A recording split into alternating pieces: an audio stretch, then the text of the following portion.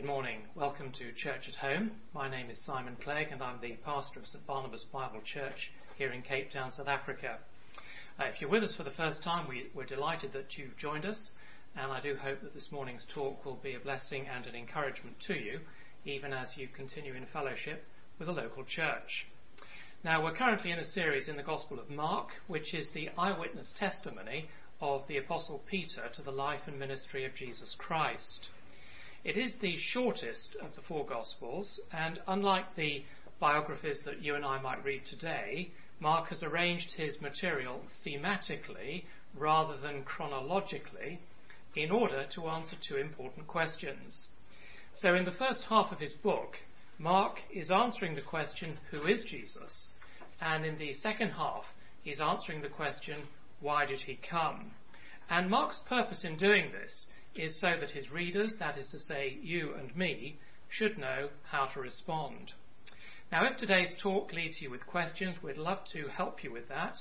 Can I invite you to visit our website, www.sbbc.org.za, and on the homepage you'll find a contact tab, and you can leave your contact information there, and someone on the team will get back to you in the course of the week. Well, now as we begin, please do open your Bible at Mark chapter 2, and I'm going to be reading from verse 23 through to chapter 3 and verse 6. Mark 2:23 to 3:6. One Sabbath, Jesus was going through the grain fields, and as his disciples walked along, they began to pick some heads of grain. The Pharisees said to him, "Look, why are they doing what's unlawful on the Sabbath?" He answered, "Have you never read what David did when he and his companions were hungry and in need? In the days of Abiathar the high priest, he entered the house of God and ate the consecrated bread, which is lawful only for priests to eat, and he also gave some to his companions. Then he said to them, the Sabbath was made for man, not man for the Sabbath. So the Son of Man is Lord, even of the Sabbath." Another time he went into the synagogue, and a man with a shriveled hand was there.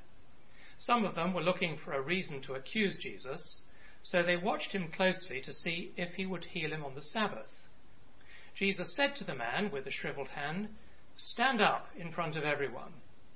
Then Jesus asked them, "Which is lawful on the Sabbath, to do good or to do evil, to save life or to kill?" But they remained silent. He looked around at them in anger, and deeply distressed at their stubborn hearts, said to the man, "Stretch out your hand." He stretched it out, and his hand was completely restored. Then the Pharisees went out and began to plot with the Herodians how they might kill Jesus.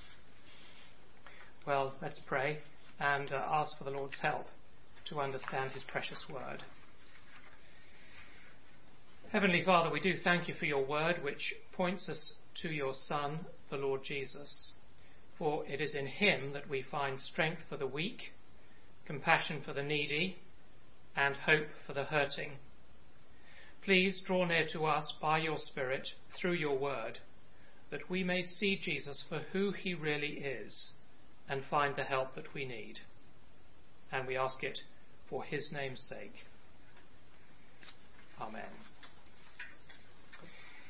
Now this morning we're looking at something very special.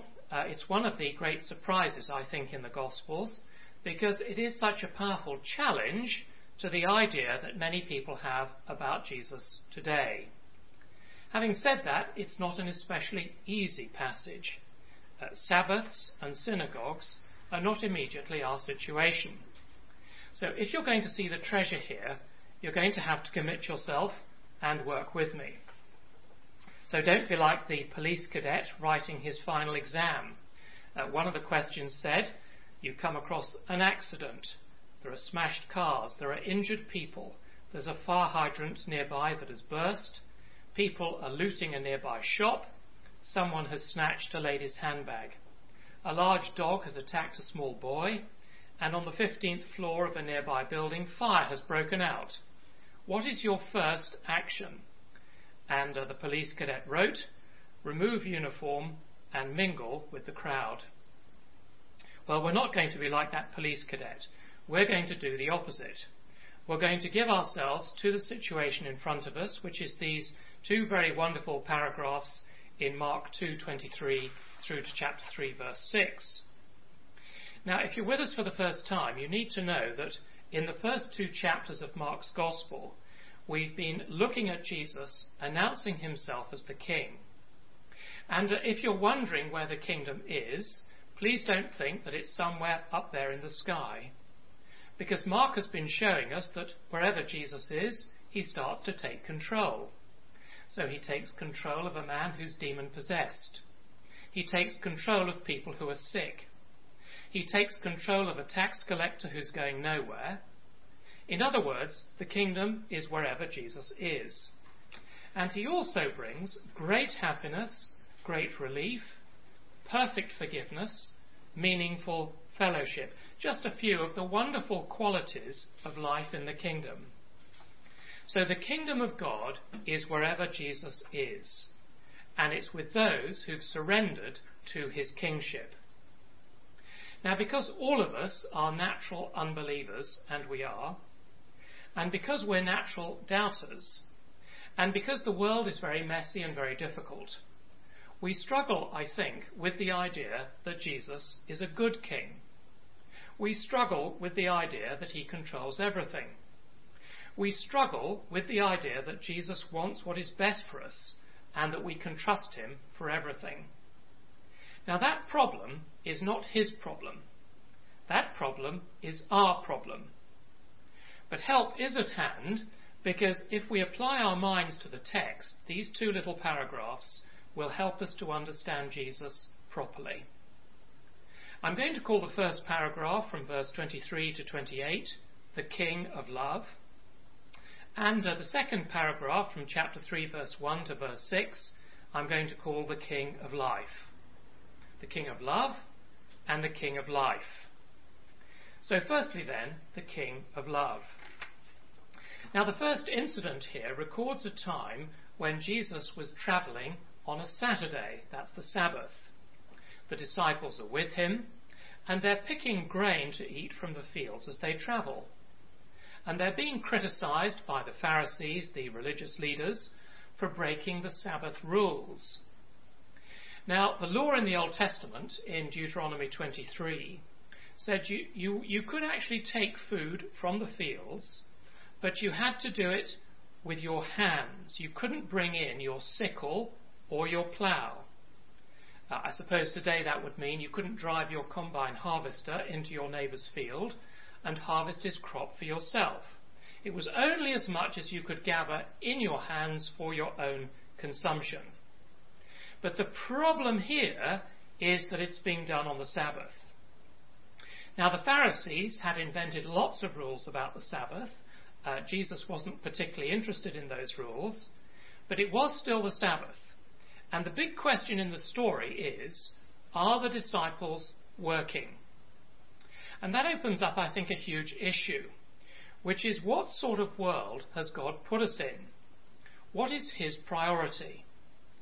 Has he put us in the world because he is primarily for people, that he wants the very best for us? Or has he put us in the world to keep a set of rules? Last year we had visitors staying from overseas, and on one particular Sunday we drove over the mountain to take them out for lunch. And on the way back there were some roadworks at a stop sign.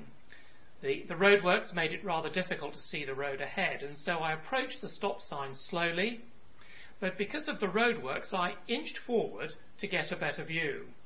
And seeing there were no cars coming, we continued on our journey, and I thought no more about it.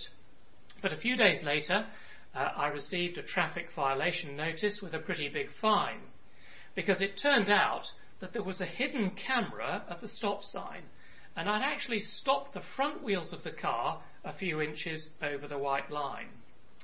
So yes, I'd broken the rule. Yes, I had.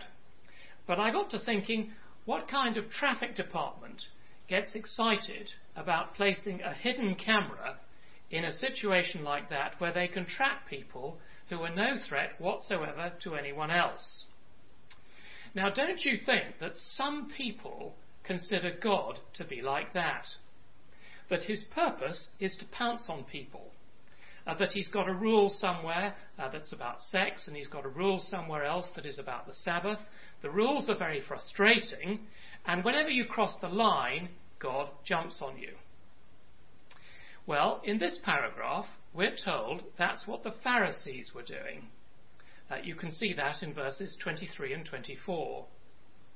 The background is that they had 39 rules about the Sabbath in their little book. And there they are in the fields. I've no idea why they were in the fields, but there they are, ready to pounce. And you'll notice what Jesus says in response in verse 25. And can I say that this will, I think, shock you? Because Jesus is about to take what's going to look like a bad example and use it to teach the truth about God and the purpose of God's law.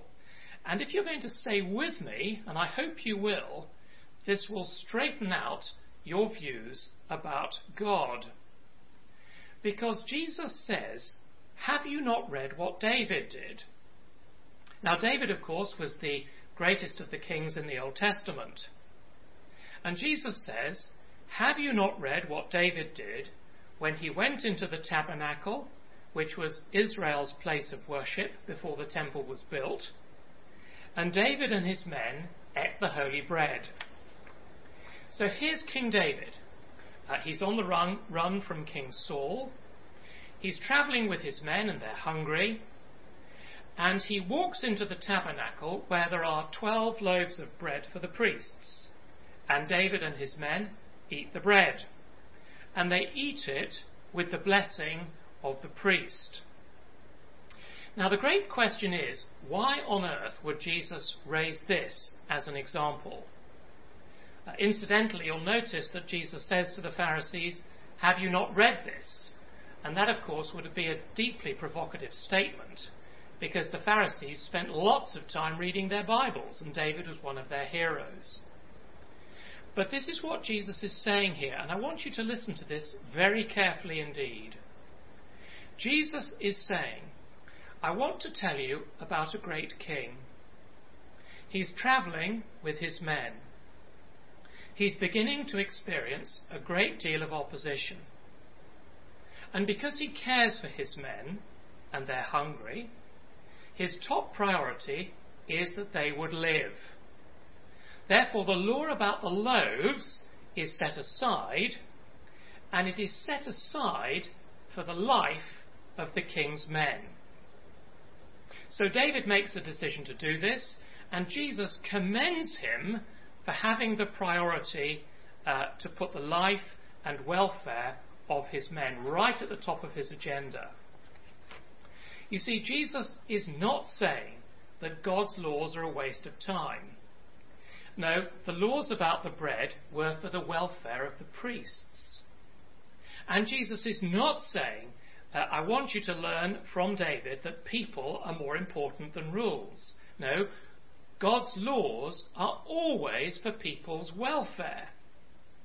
And that's why whenever you read the Old Testament, you are reading the will of a very good, very gracious, merciful, compassionate, wise, life-wanting, life-giving God. And if you find anything in God's laws that don't reflect that picture of God's character and that attitude of God towards men, well, please, will you tell me about it, because I don't believe it's there. Otherwise, you see, what you're going to do is you're going to sit in authority over the Old Testament, and you're going to say to yourself, well, I don't like that, that looks silly, and you're going to end up totally confused. Let me give you one example of what I mean from the law in Deuteronomy 5 concerning the Sabbath. The commandment says, stop your work on the Sabbath. That applies to your children, your servants, your animals, and any visitors. Give everybody a break. Don't grind your people into the ground. Now you see, the Pharisees and the church, including, may I say, the 21st century church, has often taken this and interpreted it as God wants to punish you with boredom. Whereas God's word in the Bible is saying, I want to bless you with rest. And if we'd done a better job of communicating this in recent years, we might have more men in the church today taking Jesus seriously. Now, I don't know why this is, but somehow the church has been heard to say, especially to men, please come, because Christianity is just about as exciting as a funeral, and one day you're going to end up in an everlasting church service. Whereas, what Jesus actually says is, come with me. Yes, we're going into a battle. Yes, it's not going to be easy. So one day in 7, you do need to rest and renew your strength. But eventually, I'm going to take you home with me, and it's going to be wonderful. And you see, the church, I think, often seems to have missed that fundamental point. Now, all of God's laws are in that same spirit. And therefore, you have to learn to interpret the Old Testament with a great and loving God in the background. He is not like the traffic cops. He's not thinking, how can I catch people on Sunday afternoon when they're on a quiet road and they're not putting anybody's lives in danger. But here you see, with typical genius, chapter 2, verse 25, Jesus points to the greatest king in the Old Testament, and he says he acted for the welfare of his people, because the law about the loaves of bread was all about feeding people, and he used the law for that purpose. And, can I say, you might imagine that Jesus could have gone on to say, I wonder if you can see the point. Think about it. King of kings, in the world, travelling with his men, experiencing growing opposition, wanting the welfare of people. So I'm not here, says Jesus, like a Pharisee. And therefore you can see when he gets to verse 27, he says that the Sabbath was not invented as a dumb rule to trap people. No, it was provided as a gift to liberate people. And then as the climax of the argument, Jesus says, I am the Lord of the Sabbath. Now, when you and I hear the word Lord, we perhaps think control. And when we hear the word blessing, we might think escape. I can please myself. But Jesus is saying, no, you've got that upside down. Because it's only when you come under my lordship that you experience the blessing. And just as David exercised loving authority for the good of his men, Jesus says, I, the Son of Man, the King of Kings, exercise loving authority for the good of all people. And that's what Jesus is saying when he says, I am the Lord of the Sabbath. So do you remember back in Genesis, where the first Sabbath comes at the end of creation, and the letter to the Hebrews says that that is the everlasting rest that God is planning for his people. Well, says Jesus, I invented that. And do you remember the Saturday by Saturday break that God wanted you to have? The rest, the holiday, the day off. Well, I invented that as well. So friends, have you got it clear that behind the universe there isn't a divine traffic cop moving through the world, looking at people who are happy, grabbing them and locking them up? No, behind the universe is the King of Love, providing life and what people need in order to live forever. And the greatest proof of that is that God would look at the world and say, do these people have life? No, they don't. Can I do something about that? Yes. Will it cost a lot? Yes. Will it cost everything? Yes. Will it cost the life of my son? Yes, it will. Okay, let's do it. That's the King of love. Now, of course, yes, Jesus does call us to costly discipleship. But can you see that love is driving the whole plan? And that brings us to the second little paragraph in our reading this morning, which I've called the King of Life, chapter 3, verses 1 to 6. Now here the scene changes. Here we're not outdoors in the field. Jesus is indoors in a synagogue. Again, it's a Saturday, a Sabbath, and there's a man there with a shriveled hand. Now that's telling us that this is a setup, because you weren't meant to go into the temple or the synagogue if you were maimed. Once again, the Pharisees are there watching, ready to pounce. They know that Jesus can heal this man. The question is, will he do it on the Sabbath? Remember that the law said, don't work on the Sabbath. And Jesus knows, of course, that's meant to be a blessing. But to the Pharisees, it means keep the rules. That's what counts. So what does Jesus do? Verse 3. He gets the man to stand up, which of course is not against the rules. And then in verse 4, Jesus asks the Pharisees some potent and penetrating questions. First, which is lawful on the Sabbath, to do good or to do evil? What should we do to help this man? Now, the Old Testament law said that you could help a brother or sister on the Sabbath. But if that was going to involve a lot of work, and if it could wait for another day because the situation wasn't life-threatening, well, you should leave it. But you see, Jesus is keen to bless this man, and he wants to get on with it. So he says, which is lawful on the Sabbath, to do good or to do evil?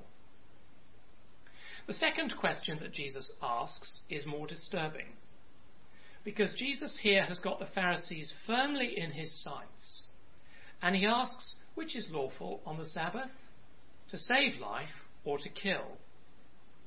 Now at this point, I don't think that Jesus is talking about the man with the withered hand.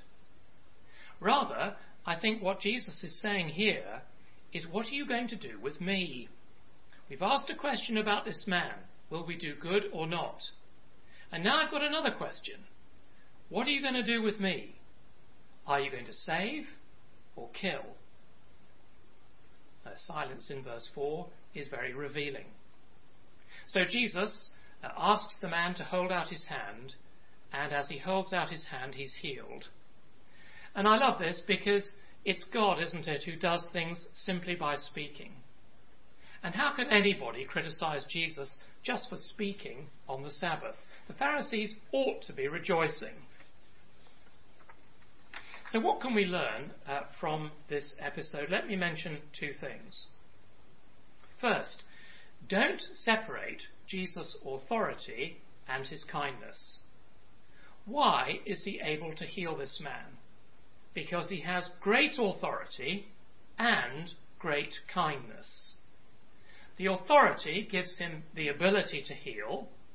The kindness gives him the desire to do it. So his authority and his kindness go together. We can't separate them. We might think, even perhaps as a believer, I like the kindness, I don't like the authority. But you see, it's the authority that provides the kindness, and the kindness backs up and motivates the authority. So thank God they can't be separated. I mean, what good would it be if Jesus was authoritative but not kind? What good would it be if he was kind but not authoritative? We're so thankful that these two things go together. So when Jesus says he's the Lord of the Sabbath, the Lord of rest, the Lord of blessing, we need to surrender to Jesus as Lord in order to get the blessing.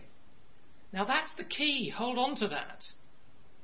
You see, there are so many people, even in churches, who say, yep, I believe in God, but they've never actually surrendered to Jesus. And that's hopeless. Let me give you an illustration to make the point. Imagine a person travelling through the desert. They've got an empty water bottle in their hand, and they come to a well which is absolutely full of beautiful, cool, clear water. So they take their water bottle and they just place the base of the water bottle on the surface of the water. So you might say the water bottle is touching the water. Then they push the water bottle down a bit so that it's halfway down. And you might say it's now involved in the water. They then push the bottle 3/4 of the way down so that only the neck is sticking out. So it's now completely surrounded by water. But at this point, nothing has changed. There's no water in the bottle. And it's only when he plunges the bottle under the surface of the water that the water flows in and the bottle is filled. And in exactly the same way, if a person never surrenders completely to Christ, they never get converted, they never get reborn. And there are plenty of people in churches who are just like that, nominal believers. Like the water bottle, they're in touch with Christian things. They might be involved in Christian things, but there's never been a surrender. There's never been a transformation. There's never been a filling. And therefore, there's never been a conversion. So that's the first thing to notice. The second thing is, did you notice that there are two different campaigns going on at the same time in these two paragraphs? One is the campaign of God to bring life and love to people.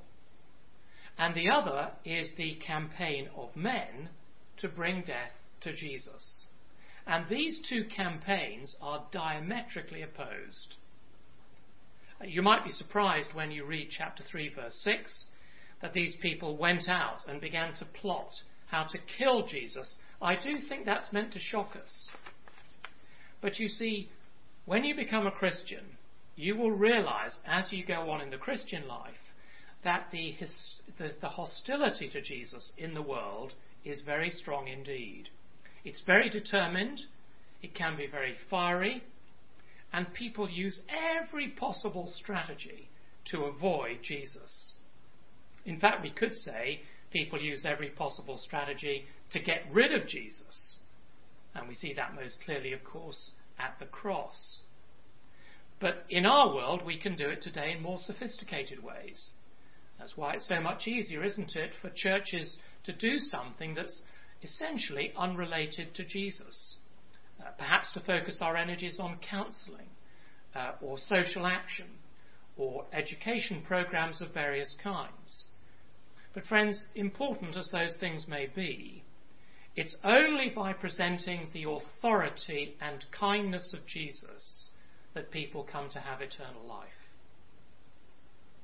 Also, as we go on in the Christian life, we discover, don't we, that the seeds of this opposition to Jesus are in our own hearts as well. We begin to know ourselves better. We find out what we're really like. And we begin to be more humble about ourselves, because we see the seeds of hostility against Jesus are still there in our own hearts. And therefore we become more and more grateful for Jesus. But you see, it's interesting because it's in the face of this hostility that the living God goes out to seek the welfare of people. He's provided us with so many blessings they can't be counted. But he gets no thanks, he gets no credit, he gets no acknowledgement. Jesus, the Son of Man, has come into the world to do good and to save. And the reaction of the human race is to do evil and to kill. But Jesus goes on with his task, and he provides salvation for people like us, people who frankly don't deserve it. He's utterly misrepresented by the world. But friends, you and I have just one hope in the universe, and it isn't us. We're ungrateful. Deep in our hearts, we're hostile. Our only hope is the King of love and the King of life, Jesus Christ, and he runs the world. Now, I wonder if you've ever found yourself driving through town and you've seen a demolition site where there's nothing but barbed wire and fence, a few bricks, rubbish all over the place. And as you drive past, you think to yourself, that is the most awful mess. But stuck on the fence, there's a little sign, and it says something like, King & Co. Master Builders. And you think to yourself, you know what, I wouldn't be surprised if they didn't do the demolition work, and if they aren't also about to construct something new and very special. And in exactly the same way, as we look at the mess of the world that we're in, and the mess in our own lifestyle, we have to say to ourselves, yes, it's true, this world is a very messy place, and our own lives are very messy. But God has stuck up on the fence the words, the King of Love, the King of Life. And we see that here in these two little paragraphs in Mark's book. And these paragraphs are saying to us, be patient, because Jesus is in the process of turning everything which is a mess into something wonderful. So keep trusting him, keep obeying him, keep representing him in a world that doesn't know and doesn't understand. Well, let's pray.